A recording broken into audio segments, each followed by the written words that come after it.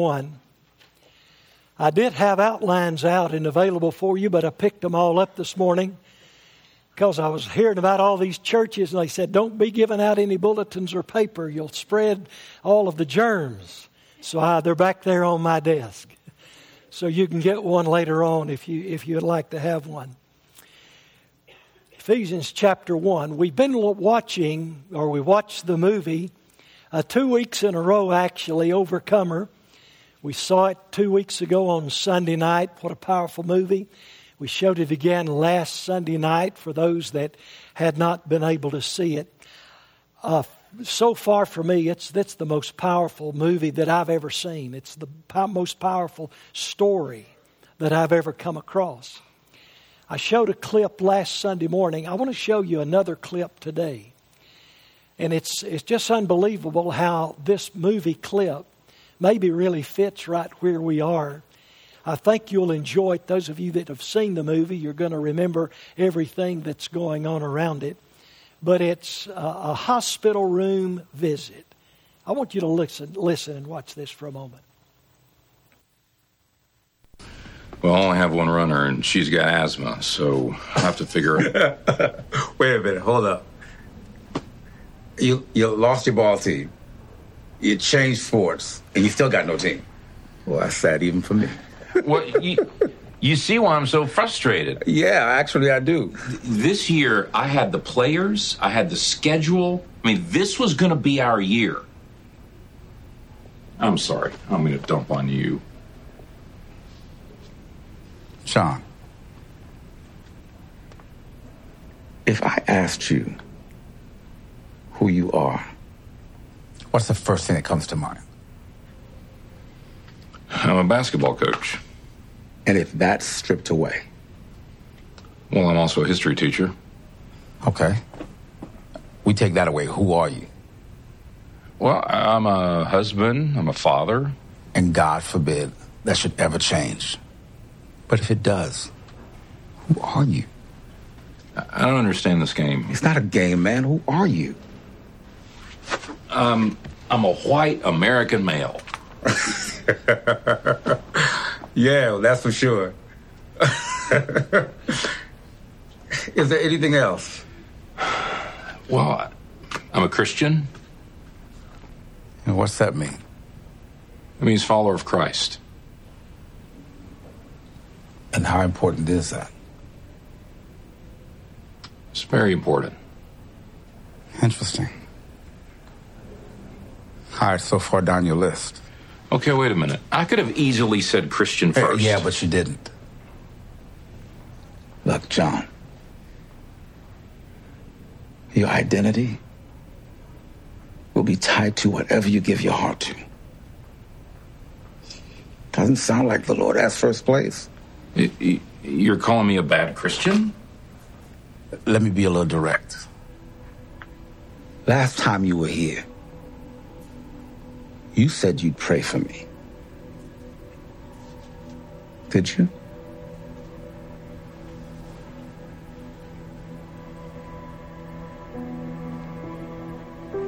No.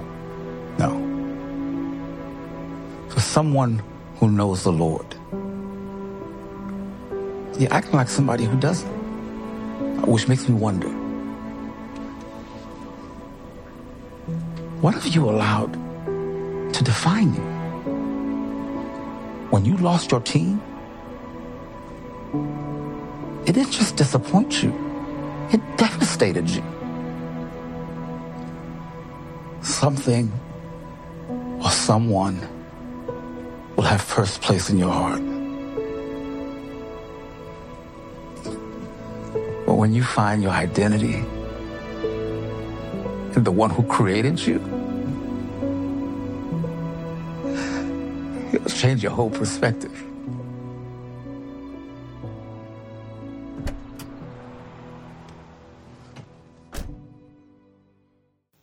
We're in a series entitled, Who Am I in Christ?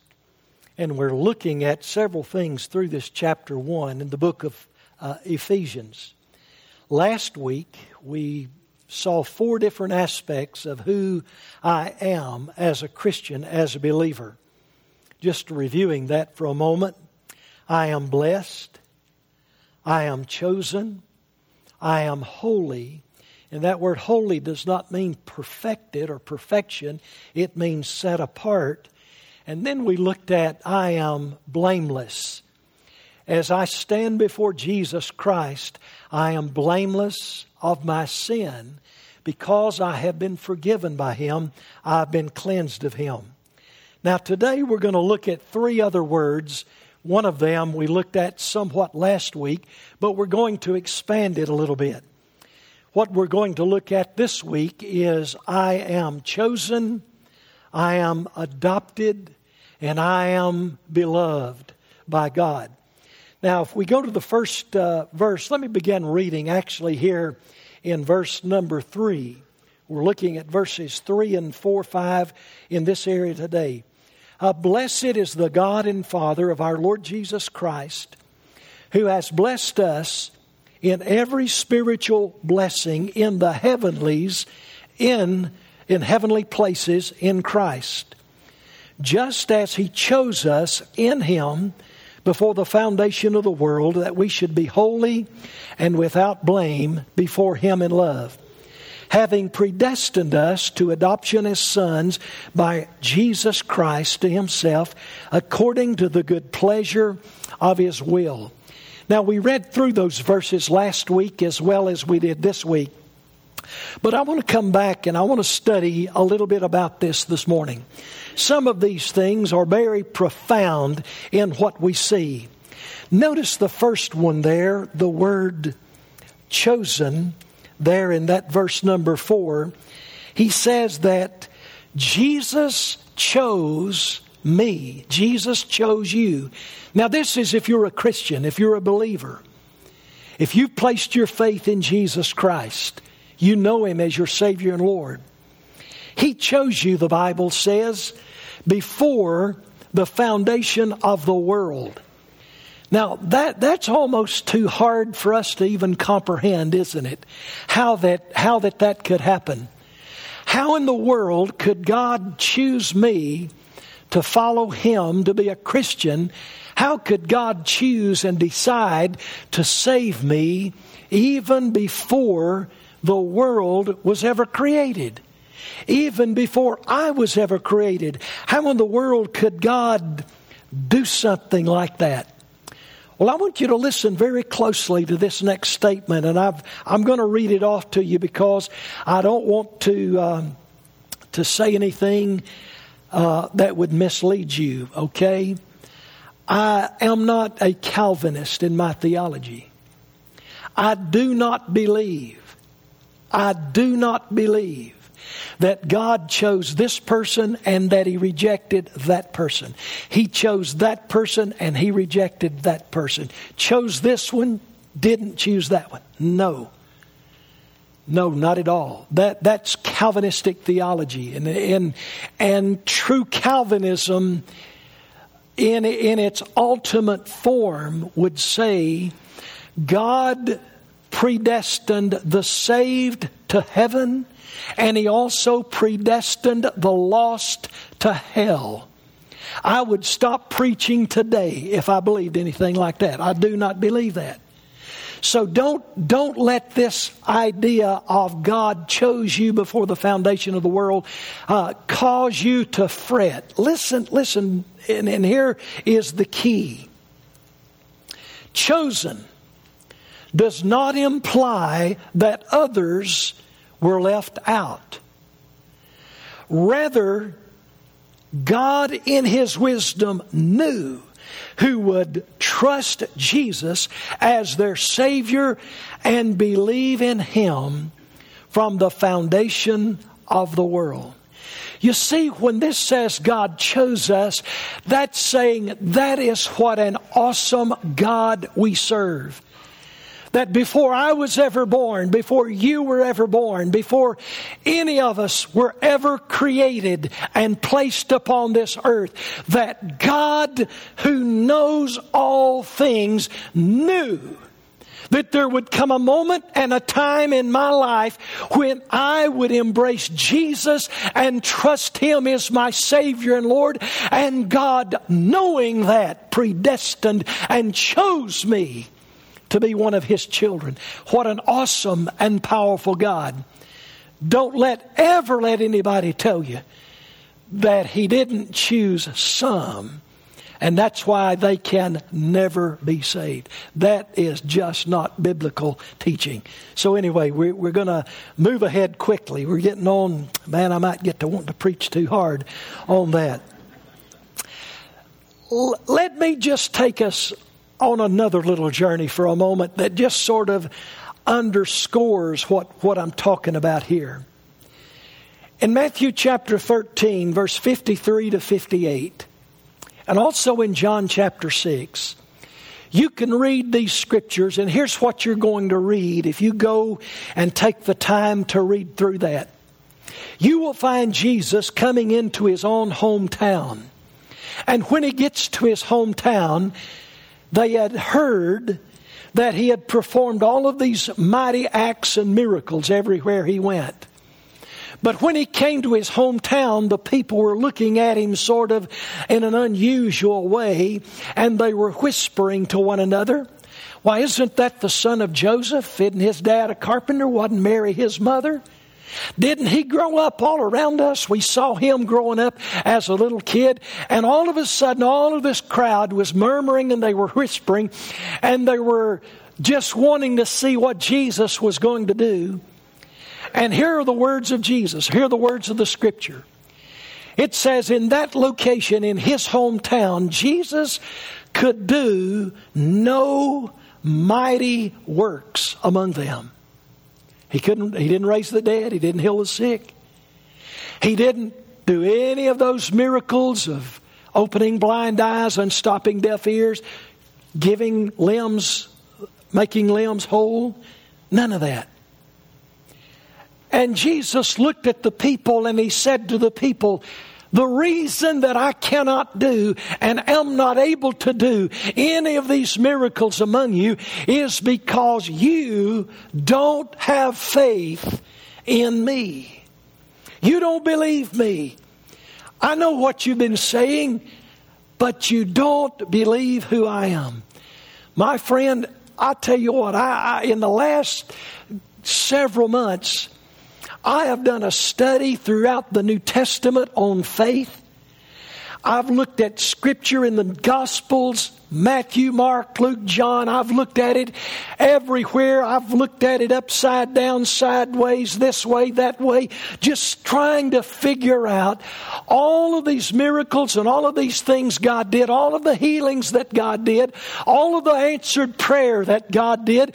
And folks, here's what you come up with if you do an extensive study in the New Testament. All of that movement, much of that hinges on the faith of another person.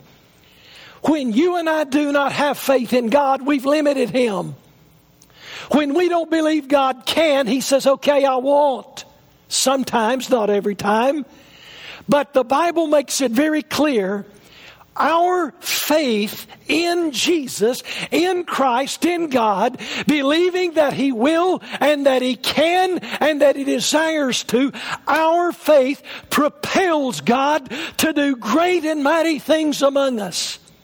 I would say, let's exercise that faith in this time, in our crisis, in our world where we're living, and see the mighty power and the mighty work of God in action. The Bible tells us in John 1, verses 11 and 12, it tells us that Jesus came to His own people. He came to His own, and His own did not receive Him. That doesn't mean that God did not want to save those people. It means those people did not and were not willing to place their faith in Jesus Christ and trust Him as Savior and Lord. And God knew that before the very foundation of the world. But it says in the next verse, verse 12, but as many of us as receive Him, To them gave he the power to become the sons of God, even to those that believe on his name. I want to go to the second part of this sermon. Be point number 2, looking at our scripture for a moment, down there in verse number 5 for a moment. Notice it says in this scripture that God has predestined us to adoption as sons by Jesus Christ. Predestined to adoption. Now, I think I've pretty well covered that word predestined, right? We don't need to go back and go over all that again. Okay. But here's the key. Since God knew you would believe, since God knew you would trust Jesus as your Savior before the foundation of the world, since God knew all of that about what you were going to do in your life, he chose you. And now it says that you are also predestined to the adoption of sons. Now that phrase, the adoption of sons, is a very, very powerful phrase, a very powerful word. All of us know something about adoption, don't we? Well, I want to turn to the book of Romans for just a moment. Romans, and I'm going to read a couple of verses here in Romans chapter number 8. And I want you to follow me for just a second here in this scripture passage in Romans chapter 8. I want to look at verses 15 through 17 for a moment. Now notice Paul saying to the Roman Christians, the Roman believers, and by the way, the Bible is written basically to Christian people. It's written to believers. It's written to people that have placed their faith and trusted in Christ. That doesn't mean a lost person can't read it and get saved, but it's telling us who God has written the Word to. It's us Christians. And the verse 15 of Romans chapter 8, for you did not receive the spirit of bondage again to fear, but you received the spirit of adoption by whom you cry out, Abba, Father. You see, we do not have a spirit of fear because we're a Christian, because we know Jesus. Who are we afraid of? What are we afraid of? Our Master, our Lord, our God is sovereign over all of the universe. We read it in Psalm 103 today. So our God is sovereign over all. We're His children. We're adopted into His family. Now, the reason the word adoption is used here is because of Jesus Christ, who has the rights of being God's heir. Notice this next verse for a moment. The Spirit Himself bears witness with our spirit that we're children of God, and if children, then heirs, heirs of God, joint heirs with Christ. Now look at what Paul is saying to the believer. Jesus Christ, whom I sent into the world, whom the Jews rejected, whom the people of that day, many of them rejected. He could do no miracles, no work among many of them who rejected Him because of their lack of faith in who He was. Then He's come to you and you've received Him. He is my son. He is my heir. He's over all this universe. He's seated in heavenly places with me. And He is there at my throne. And He is Lord over all. He is my heir. Everything that I have belongs to my Son. I've given Him every bit of it. Now look at what Paul does. He says, but you as a believer, you are an adopted heir of God. You are joint heirs with Jesus. We are equal with Christ in the presence of God because we are joint heirs with Jesus Christ. That's what we studied last week when we saw the Bible said we are seated in the heavenly places in Christ and with Christ because we're His. My friend, it is time that we as a believer stop living beneath what God has saved us for. Stop living like the world and live like children of the King. Our God is in control. Our God rules and reigns over everything. And we're His. We're joint heirs with Jesus Christ. So Jesus says to us, everything I share in, you're going to share in. Everything I receive, you're going to receive. All the joy I'm going to have, you're going to have. All the victory of heaven I have, you're going to have. You are joint heirs with me. Who would have a child among us by natural birth, but then you would later on go and adopt another child who was adopted into your family? Are you going to show partiality between the two? Not at all. Your adopted child you're going to love just like your own. The one you gave birth to. Your adopted child is going to be as much of the family and as much involved in everything you have as the adopted child would. And that's what God, that's a poor analogy. It's not even an adequate analogy. But that's what God is trying to tell us. This is what Paul is saying to the Ephesians. Here is who you are. I am chosen. I am adopted into the family of God. There's one more that I want you to look at, and it's down in verse number 6. And I tell you, this one takes some real study to even figure it out. But I think that's just the way we are. I'm actually going to read verse 5 and following. Having been predestined to the adoption as sons by Jesus Christ to Himself, according to the good pleasure of His will, to the praise of the glory of His grace, by which He made us accepted in the Beloved. Now that's a phrase, that phrase, accepted into the Beloved, has always been a little bit bewildering when you read it or hear somebody say it. I used to be the pastor of a man many years ago, and he would also always in his prayer, he would make reference to, thank you God that I'm accepted in the Beloved. And at that time, I hadn't really studied it the way I needed to, and I appreciated what he was saying, but I kept wondering, what's he talking about? I'm accepted in the Beloved. And that was in every prayer that he ever prayed, that I ever heard him pray. And thank you, God, that I'm accepted in the Beloved. Well, I finally one day began to study that out and said, what is this? What does this mean? I am accepted in the Beloved. Well, I thought God loved everybody. Isn't that what you thought? Isn't that what we think? Isn't that what preachers tell us? Isn't that what John 3:16 says? For God so loved the world, and He's talking about the whole world.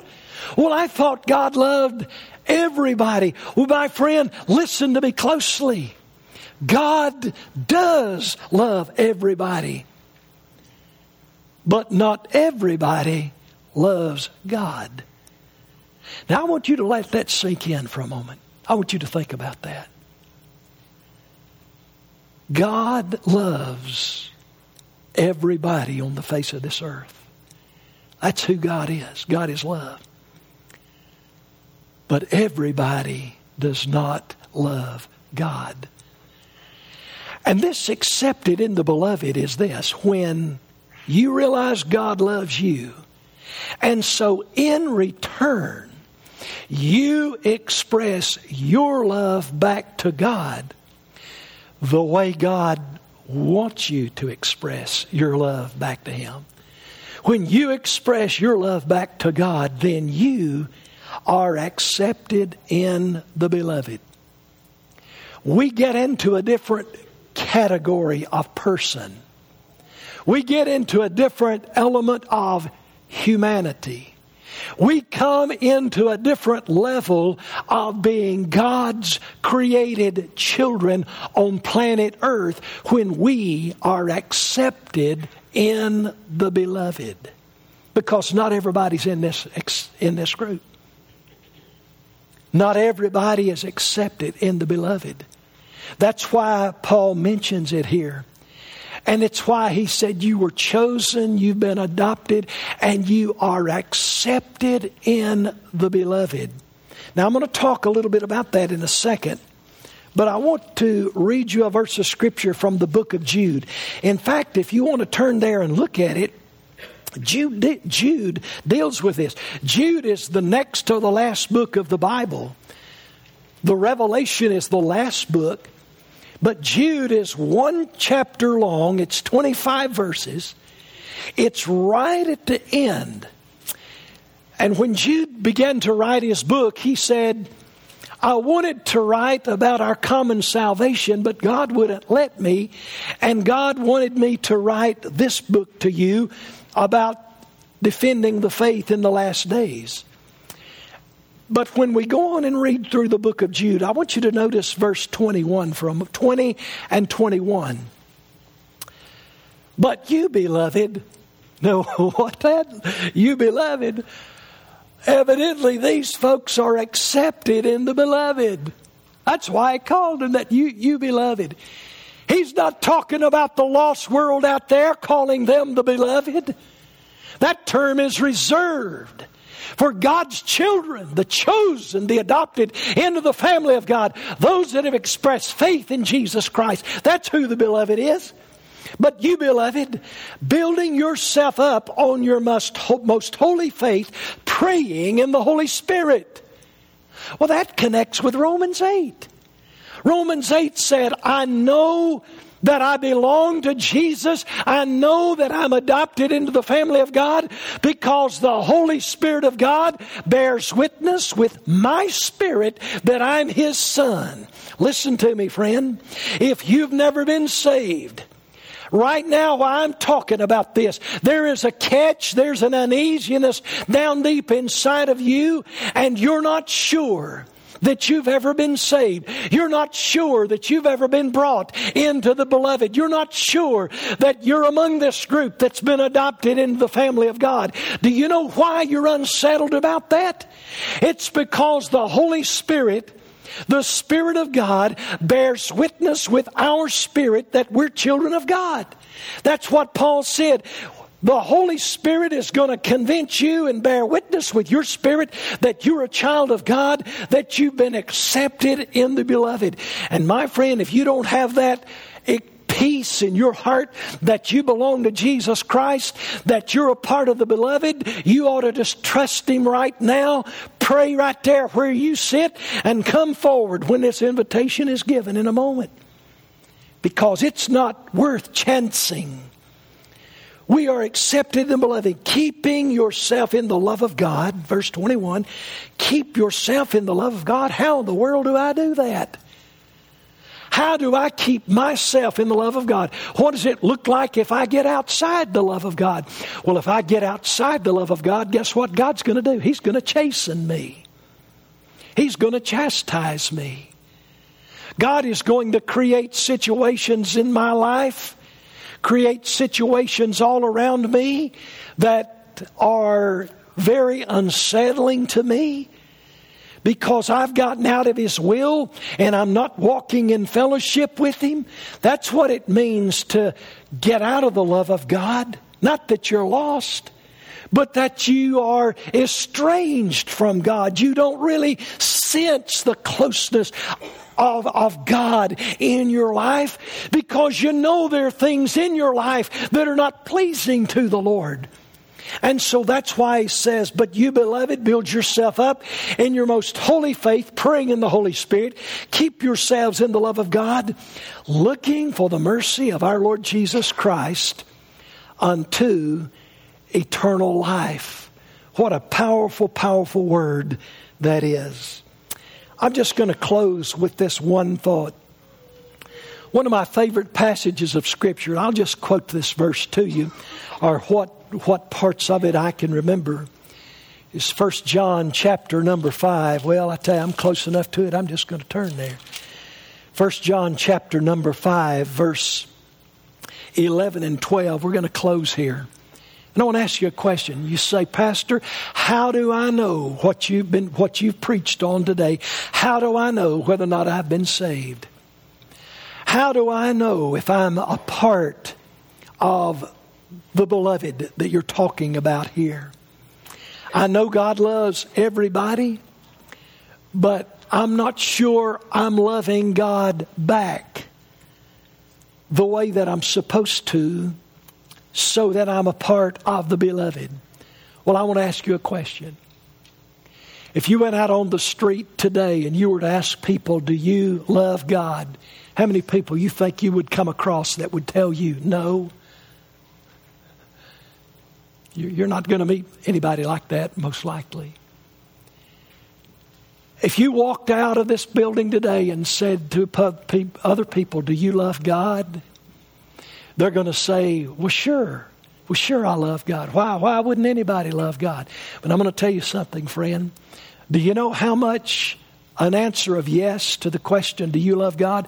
Do you know how much leverage that has with holy God in heaven? I'm going to tell you, none. None. Zero. You're verbalizing that you love God carries no weight with God in heaven. Now, this is what the New Testament says. This is not Joel Wood speaking. But I want to tell you something. If you want to know, and if you want God to know that you love Him, you know what you need to do? You need to embrace His Son, Jesus Christ. You need to trust His Son, Jesus Christ, as your Lord and Savior. Because all through the New Testament, Jesus dealt with people that said, we love God, but we don't want anything to do with you, Jesus. We love God, but we're not going to follow you, Jesus. And Jesus, until He was blue in the face, till He breathed His last breath on Calvary's tree, and then after He arose from the grave, those 40 days that He was here on earth until He went back to heaven, Jesus Christ Himself continued to say it over and over again. If you love God, you're going to love me, His Son. If you trust God, you're going to trust me, Jesus, His Son. If you reject the Father, you're rejecting me, the Son. It is the Father who sent me. And if you don't receive the one the Father has sent, you are rejecting the Father.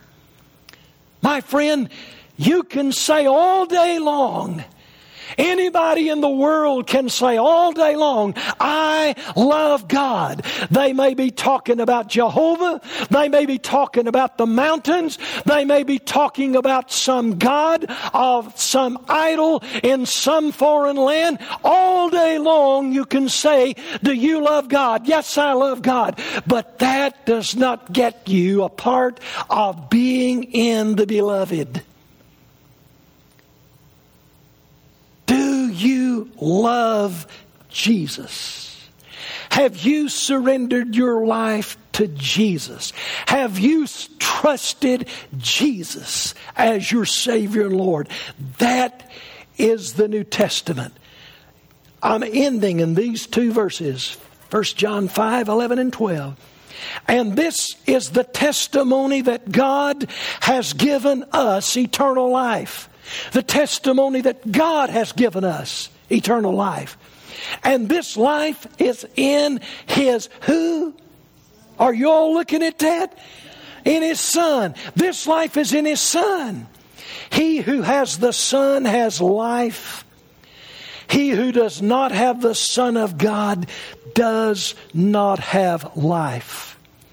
These things I have written to you who believe in the name of the Son of God, that you may know that you have eternal life, and that you may continue to believe in the name of the Son of God. My friend,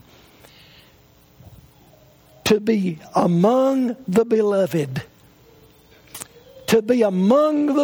a part of the beloved, here's what it means. It means I know that God loves me, and God knows that I love Him, because of how I treat His Son. And I've brought His Son into my life as my Lord and Savior. And when I bring Jesus and confess and ask Him to be my Savior, He comes into my life and I become a part of the beloved that we've been talking about all morning long. That's why our motto this year, to glorify God by honoring Jesus. And then on down the list we go. But it's all about Jesus. It is all about Jesus. How can Jesus use me in the world that I'm living in? He's my Savior. The Holy Spirit bears witness with my spirit that I'm His. Does that happen in your life? Would you pray with me? We're going to sing our invitation hymn. If God has spoken to you today and you would like to trust Christ as your Savior and Lord, I'm going to be here at the altar. I will pray with you. I will encourage you. If today you would come and say, Pastor, today I want to give my life to Jesus. I want to be loved by God for eternity. I want this eternal life that only comes through Jesus Christ. I want that in my life, and I trust Him today. I'll pray with you, friend, if you will make that decision for Christ. Lord, have your way. Guide us in our moment of invitation. May lives be touched and changed. May people be saved and come to know You this morning here in our church. In Jesus' name we pray. Amen.